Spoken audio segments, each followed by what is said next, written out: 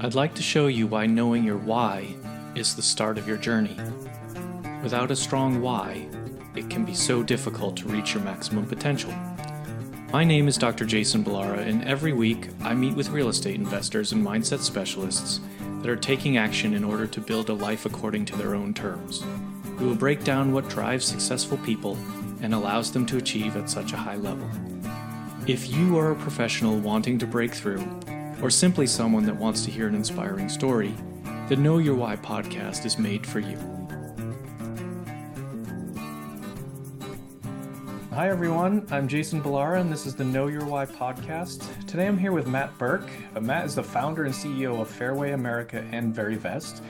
He's a seasoned real estate entrepreneur, fund manager, and advisor to hundreds of other real estate managers in the United States. To be honest, I don't think your bio does you justice, given all of your experience in the industry. So first of all, Matt, thanks for coming on the show. I really do appreciate you taking the time out. Yeah, it's my pleasure, Jason. Thanks for having me. Yeah, absolutely. Would you go ahead and kind of, tell us your story, let the listeners know more about you?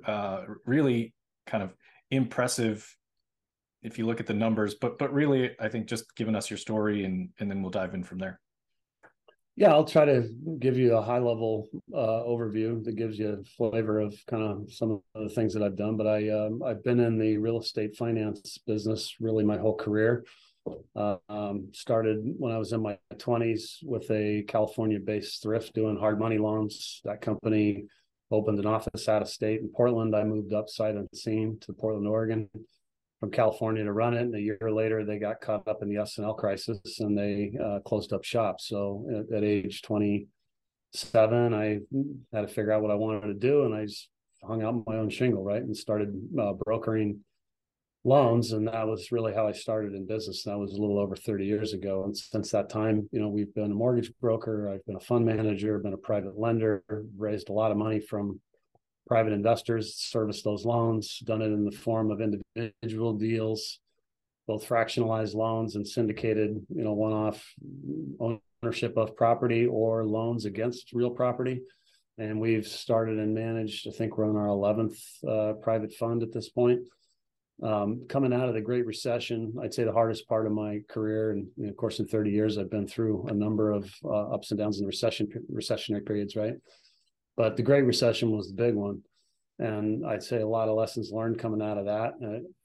At that time, I had a number of real estate people who knew that I had managed funds and were asking me advice about, hey, they were thinking about setting up a fund. And Matt, I know you've done some funds. What do you think of this? And what do you think of that? And what should this be? And what should this look like? And so we started doing some advisory work for those people and helping them set up their own fund. And mostly, people have to go to a lawyer to do that, right? A securities attorney, and they definitely should, because you want to make sure you're compliant with law. But lawyers, in my experience, come at it from a legal angle, and a fund manager has to come at it from 8 or 10 different angles, right? You have to know how to originate, you have to know how to manage the assets, you have to know how to raise capital, you have to do investor relations, you have to know the accounting, you have to know the legal, right? There's a lot of different moving parts, and setting all those things up properly so that they function well is incredibly difficult to do. So in 2011, 12, we started doing that kind of work. And since that point, we've played the lead role in advising and guiding managers and allocators in setting up their own investment funds and syndications, probably on our above 400 at this point. And it's pretty much any type of real estate secured thing that you can think of, from buying commercial property to fix and flip to making loans to distressed debt to tax lien certificates, you name it. We've set up the fund. We formed Verivest as a fund administration company that does all the back office accounting work and set up an advisory and entity setup and so forth for those groups. So I'd say my experience in the real estate private investment space over the last 30 years has been pretty broad and extensive across a lot of different asset types, both debt and equity, and both pooled funds, syndications, and running our own funds. So I've got a pretty good preview, I think, of how that market works, what the challenges are, some of the ups and downs, and it's been quite a ride, Jason. And I can't say I had it all planned out that way in the beginning, but things work out kind of how they do. And at this point, as my securities lawyer said, is like, Matt, you've got your PhD in real estate fund management, so I feel like, I've got a pretty good grasp on it. Yeah. Yeah, I would say so. I think that's probably a major understatement.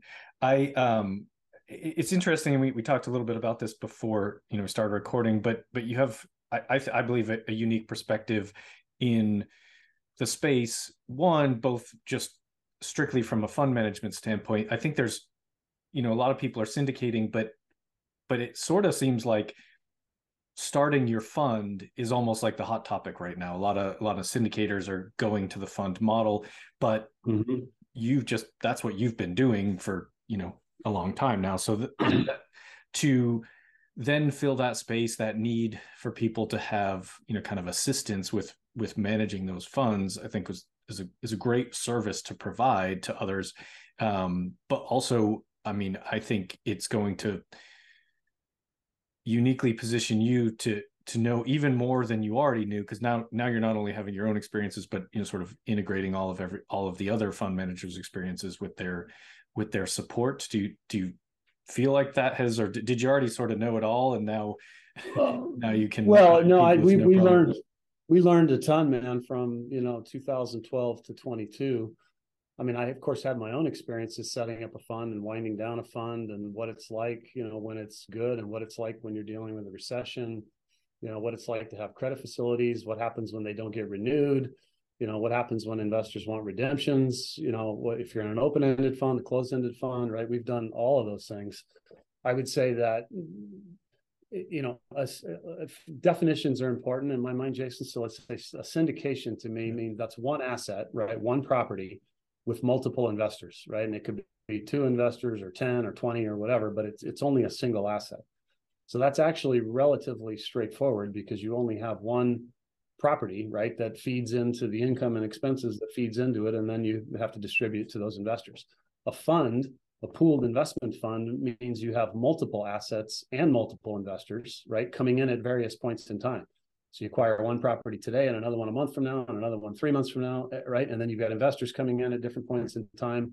It's an order of magnitude more complicated from a structuring standpoint, from a capital raising standpoint, from a capital call standpoint, from an accounting standpoint. It's just much more difficult to do a pooled investment fund than it is a syndication. And my experience is that a lot of syndicators, or their equivalent in the lending space, which would be fractional private lenders, right, that are raising money to fund a loan, one loan at a time from multiple investors into a pooled investment fund, people just don't know what they don't know.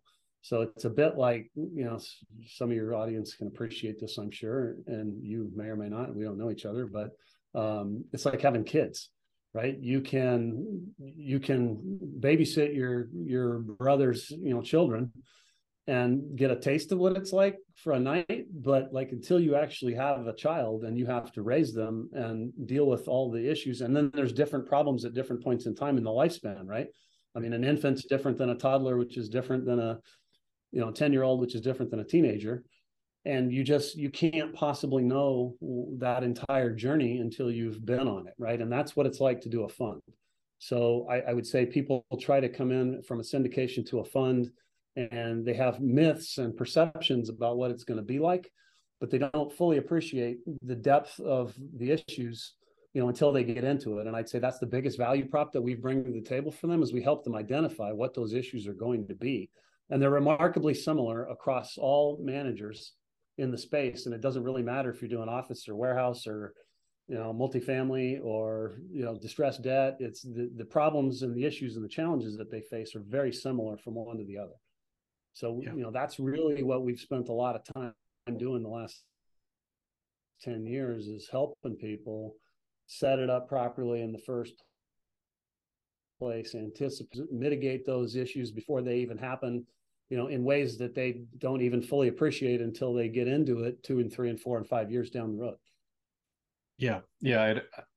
I think the having children analogy is perfect, and it's true. It's it's easy to be the uncle, right? It's easy to go and kind of hang out with them for a little while and then give them back to mom and dad. But my wife and I joke, like, kids never leave. They're That's right. Well, it's kind of like I get at this point, Jason, I feel like I'm the grandparent, right? Because like I get a little bit of the best of both worlds. It's kind of fun, to have the kids around, but like at the end of the night, I get to hand them back to the fund manager and think about something else. Right? Yeah, exactly. So, I mean, we've talked a lot about on this show about syndication and syndicating the one-off properties. I've talked to a few people that have, sort of dabbled into funds, but I most of them, honestly, there's like new to the fund world. And, but you mentioned definitions, and I think it's important.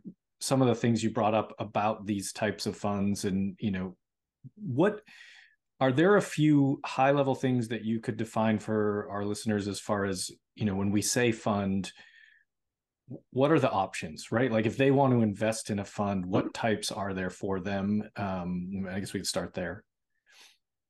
Well, there are all types. I mean, I'm talking about these are 506 Regulation D funds, and that's just kind of a technical term, but it means that they're exempt from registration with the SEC as an investment company, right? So these are private funds run by individual managers, right, that are not required to become a registered investment advisor typically, and do not register the fund with the SEC as an investment company, right? Now there are other types. There's Reg A plus, and these have been relatively new, Reg A and Reg A plus that have come out in the last 10 years, but I'd say those are far less common. I mean, almost all of them are Reg D funds.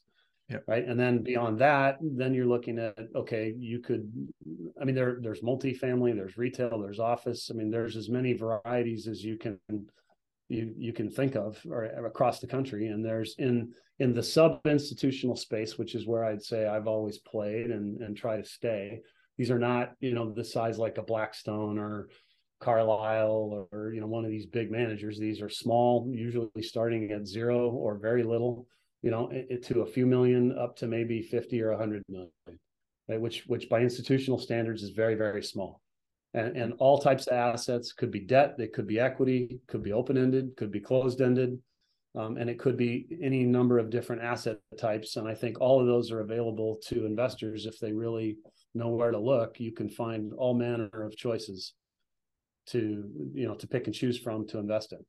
Now, then you start looking at, all right, how do you choose one from the other? Because they all kind of look the same. What kind of a due diligence process do you go through? Because, of course, in a fund format, the investor is not picking the assets, right? In a syndication, the investor knows, okay, I've got that property, right, at 123 Main Street, and here's its characteristics, and I can say yes or no, and the money's going to that deal. In a fund, they're saying, I'm giving the manager my money, and then the manager is picking and choosing deals that I don't get any say in whether that manager decides to do that deal or not. So it's often called blind pool. You'll hear that term, right? Meaning that the investor is blind to which specific assets the manager is choosing inside of whatever their investment mandate or strategy is that they articulate in their offering documents, if that makes sense. Yeah, no, it does. And I think that point about, essentially, if you're investing in a syndication, you're always investing in the operator, or the manager, yes, however you want to call it. But in reality, especially with a fund, that's all you're investing in, right? Because you don't know which property there's going to be. So in that one-off syndication model, okay, you at least might be able to say like, oh, I don't like this one because it's in the wrong city or whatever the case may be. Yeah, and I agree with you that even in a syndication, the investors are investing heavily in the manager, the operator, the person who's running the deal. But in a fund, that's 10x true. Right. That's all you have to go on, right? I'm sure that you invest in a fund, you are going to get reporting on what deals are purchased within that fund, and kind of where your return metrics are coming from. If the manager is capable of generating those reports, which is also all over the map. Right, because there's no legal requirement for them to do so. There has become more and more of an expectation on the part of investors that managers will do that, and I think that's a good thing, right? Sure. Because it's forcing managers to up their game. But there's no legal requirement, and up until 5 or 10 years ago, when a lot of these investor portals and software started coming out, I mean, oftentimes, Jason, the only time you'd ever hear from your manager is once a year when you get a K1, right, or a 1099, depending on what type of thing you're invested in. So, it is really still, in a lot of ways, the wild, wild west, right, in the small balance, non-institutional space in terms of, just inconsistency of reporting, highly variable quality of managers and assets and so forth. And I think from a typical passive investor standpoint, who might be, like in your world, medical professionals that are trying to invest in passive income, there's a lot of choices. Yeah. But it's hard for them because they have jobs, right? And they have expertise that isn't necessarily real estate. How do they pick one from the other? It's very, very difficult. Yeah. So I think that I want to get your opinion on this. I've had this sort of question within myself, is both from the investor as the passive investor or as the operator, why might you choose a fund? Right. And I think there's some probably obvious answers to that, like diversification within a fund as the investor. But I feel like there's got to be more to it than just that, because there's certainly, as you mentioned, I mean, you're 10xing your trust in the operator and all of that.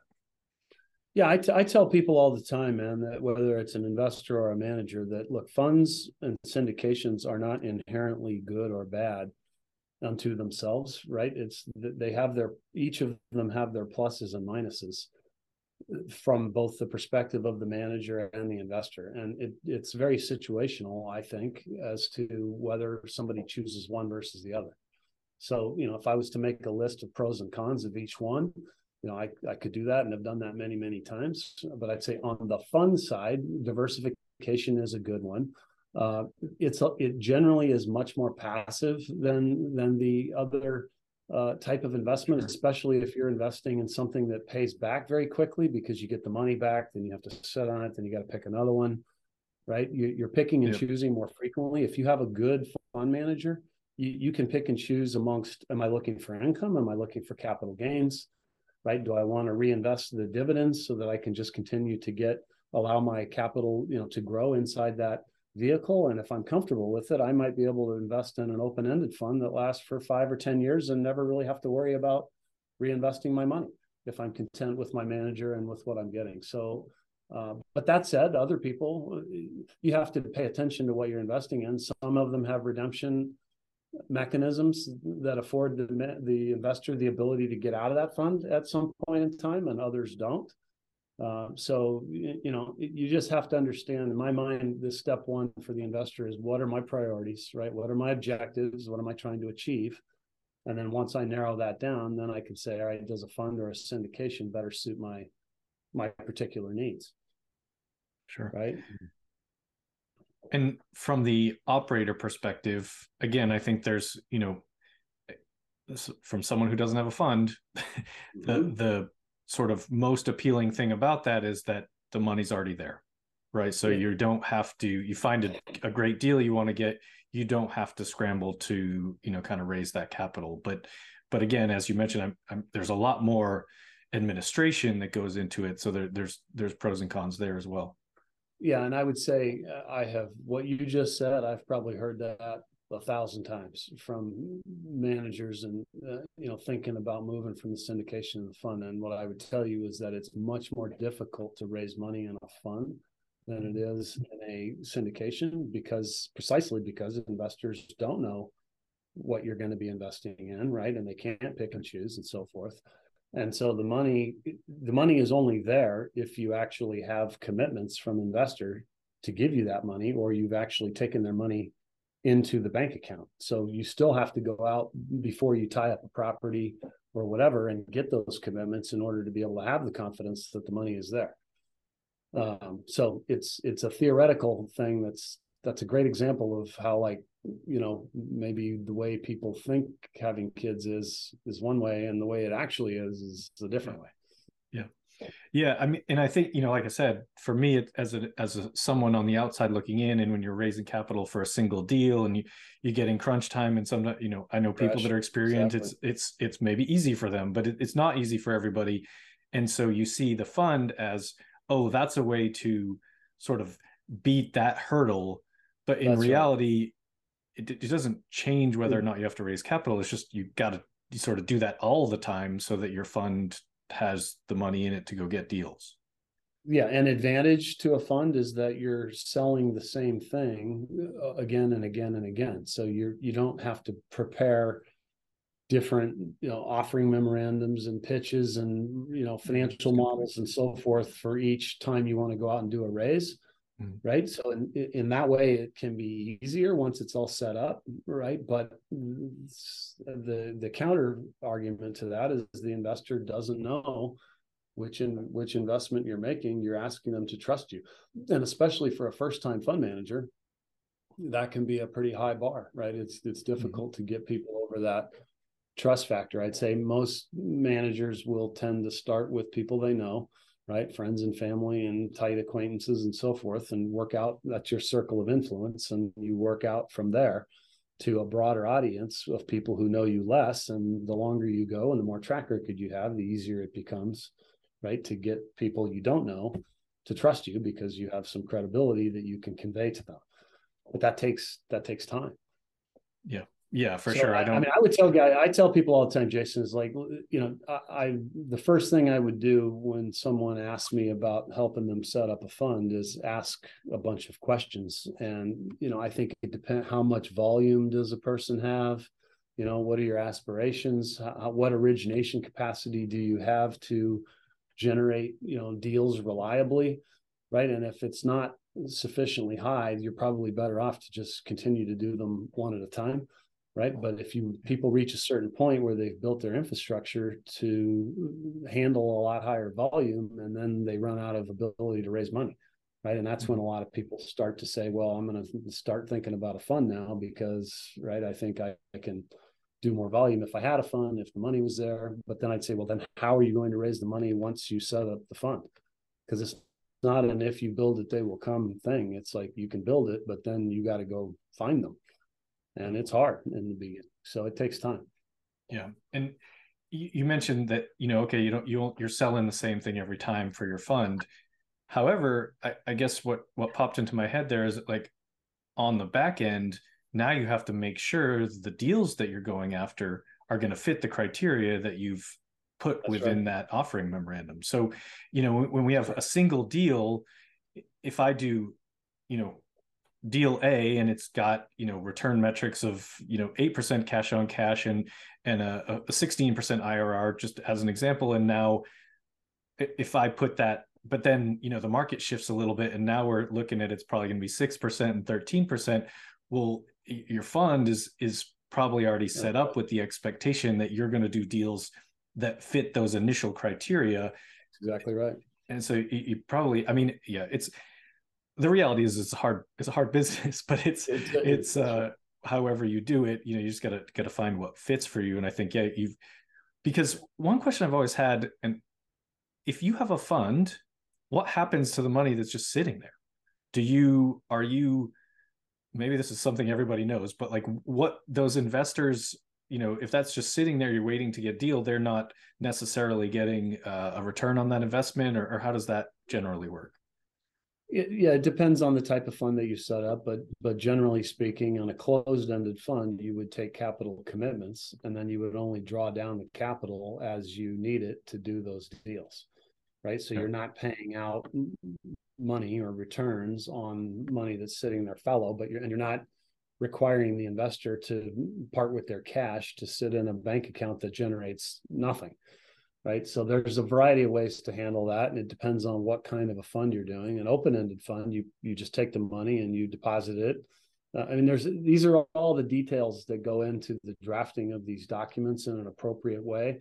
And a key part of it is to match the asset model, the timing, the frequency of the assets that you believe you're going to be acquiring with the structure of the fund, and whether you're just taking the money directly in or whether you're setting up capital calls and so forth and so on.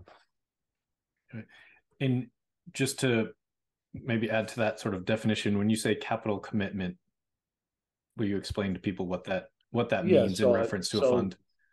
So I'm your investor. You send me your documents. I say, all right, Jason, hey, I like what you're doing. I'll invest $1 million.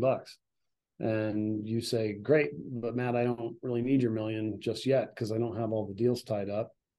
So I sign a capital commitment where I agree under certain contractual terms to provide you with my $1 million, right, over some time period. And this is also an issue for investors too, because generally speaking, especially with high net worths, and $1 million is probably high, right? Most people are investing 50 or 100 or 200 or some, 6-figure, not 7-figure number most of the time, right? And they don't want to wait around to give you the money over a year or two. They want to give you their money today and start earning a return on it. So it's kind of like you got to strike while the iron is hot. Otherwise, they're going to go somewhere else.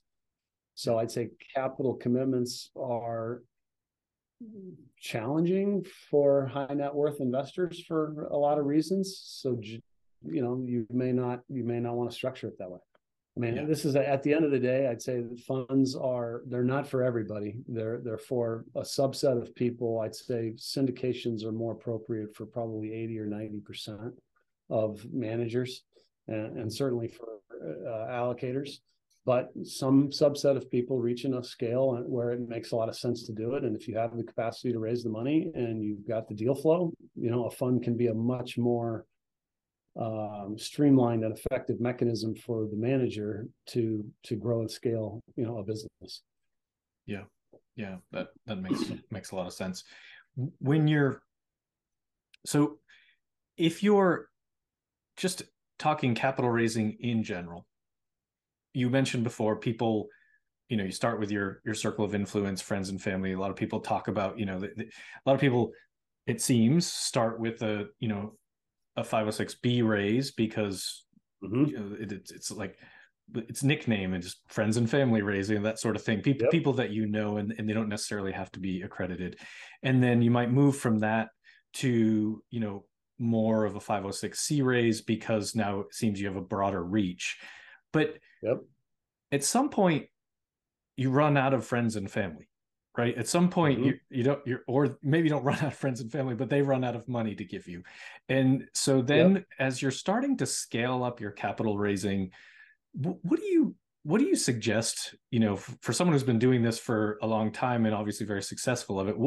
How do you start to take those steps to get to the next level of capital raising beyond just, kind of friends and family and maybe they're friends, but you start to reach that point where you're like, okay, now if I want to do bigger deals, I need to get in front of high net worth individuals. I need to get in front of family offices. Like I need to do the work to show those people that they it would be beneficial to them to invest with me. How do you suggest people work up that ladder? Yeah, and I think, over 30 years, Jason, I've tried just about everything I could think of to, help us raise money. I mean, going to conferences and it's changed a lot over the years, right? 20, 30 years ago, you couldn't advertise or solicit it. Everything had to be a fee. And, it was referrals was the single biggest, source. If you could find a vein of people, right? Like, certain affinity groups and things like that always is helpful because people will move faster when they are recommended by somebody they trust, right? So I'd always try to find people that looked and sounded and smelled like the people I already worked with, and then work outwards from there. Back in the older days, that's what I would do, and I'd say the vast majority of our investors over the years have come from referrals of existing investors, and I'd make it a point, right, if they were happy, to ask them about it. And fortunately, we did a good job and they were happy, and we were able to grow slowly over time and then more rapidly as we got bigger. I think today's world is very different, right? You got digital marketing now, you've got social media, you've got paid pay-per-click and banner ads. I mean, so it's a combination of a lot of different things. I think it's digital media. I think it's PR. If you can get educational based articles placed in various things to get people interested in it, that's super helpful. It develops your credibility. I think it's still the personal touch and the referrals, and I think there's some value in going to a lot of these industry conferences that You generally don't meet that many investors at those things, but you definitely will find other ways of raising capital. So there's no magic formula. It's just a lot of different things that, you got to do, and you got to do it repeatedly and consistently to have any chance of success. Yeah. Yeah. I mean, and ultimately, it really comes down to, well, most anything comes down to this, but putting in the work, taking whatever steps it takes to get in front of more people and have those conversations, and then developing yourself a track record. And I think obviously, that seems to be, observing people that are, farther along in their career, that seems to be the thing. It's like, okay, they've, once you've gone full cycle on a number of deals, then it seems to become more and more, the capital is a little more accessible, I suppose. Yeah. And I think, for me in the early days, and we started off as a lender, right? I mean, we've done a lot of equity in the last 10 or 12 years, but in the first 15 or 20, I did mostly loans.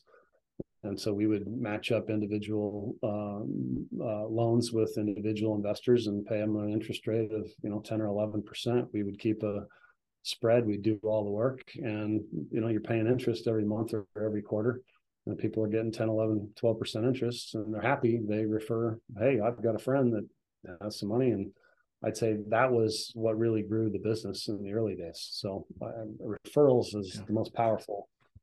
And I mean, that's going to be your quickest way to get people to say yes, because they're transferring trust from somebody that you both already trust. Mm-hmm. Yeah.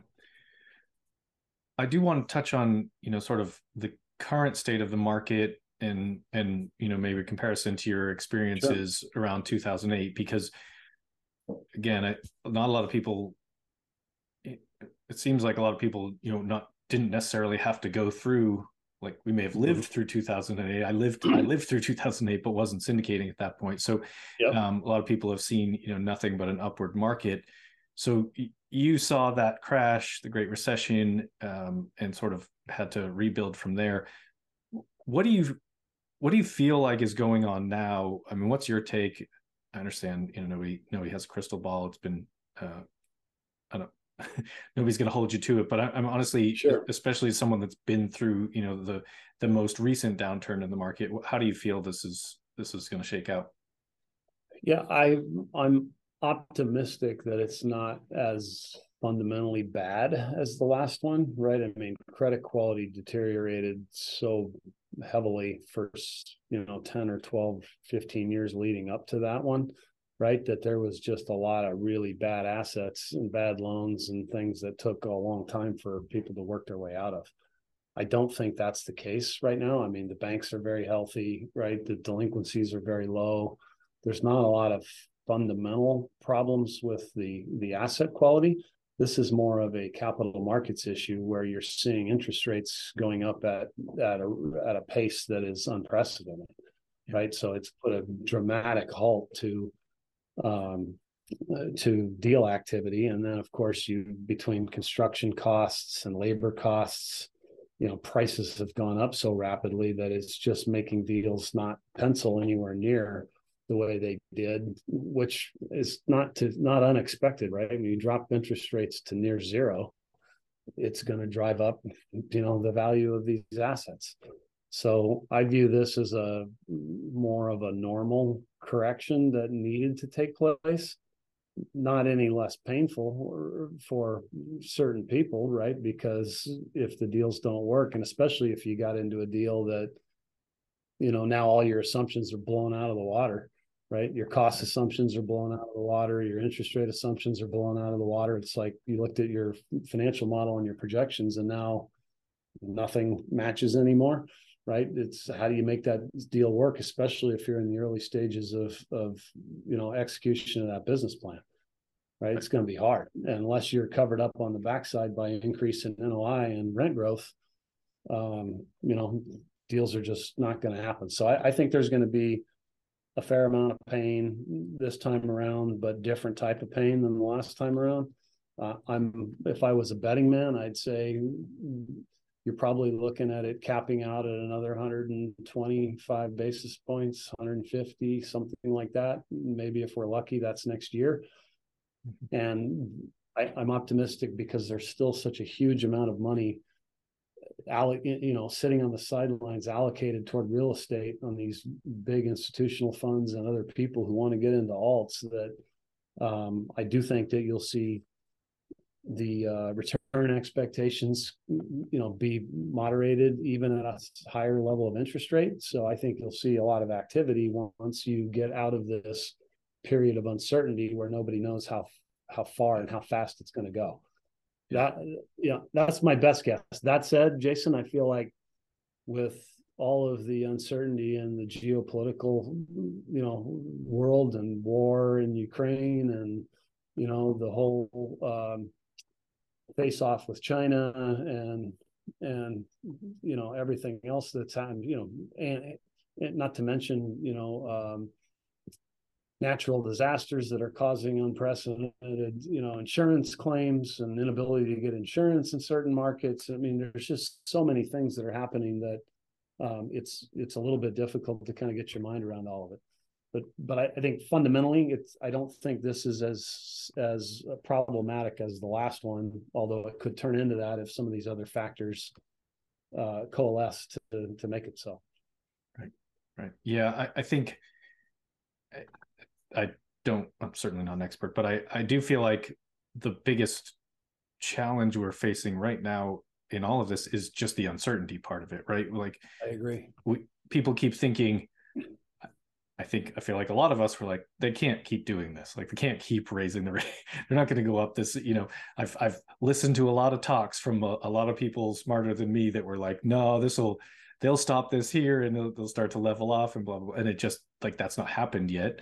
And so I think, I think that once it does level off at whatever that is, and people feel like it's stabilized, it's not so much that we have high interest rates, it's just that we don't know what's going to happen that makes it scary to do deals.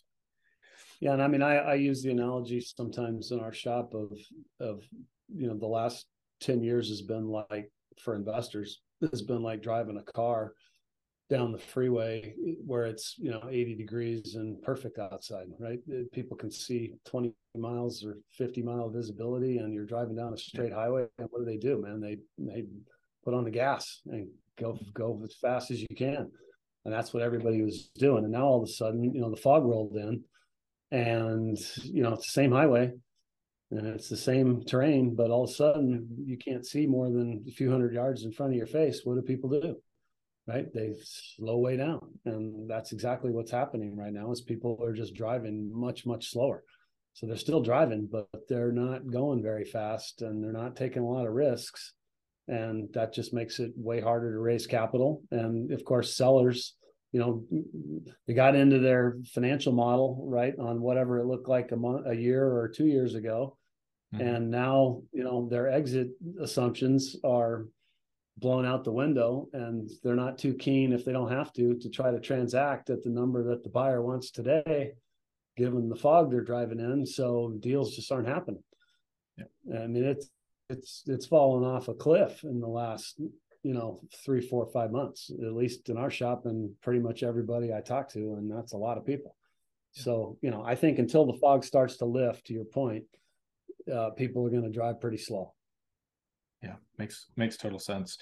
Matt, let me switch gears so I don't keep you all day, but I want to get to ask you the questions that I ask every guest. The first one is of course, based on the name of the show being Know Your Why. I like to ask everybody, what's your why? What drives you, towards continued success? I think the biggest thing that's driven me in the last 10 years, man, is like I've watched what's happened to investors and managers in this private space, and I know how hard it is, and I know how easy it is to mislead people.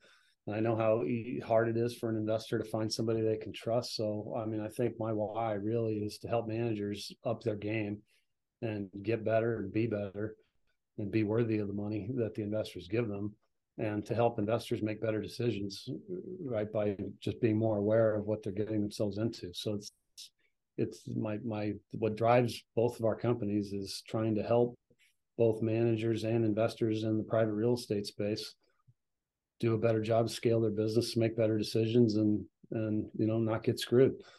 So and a lot of that just flows out of like my own personal experiences, right? It's like, I know how hard it's been for me to do all this, and we can make it easier for other people.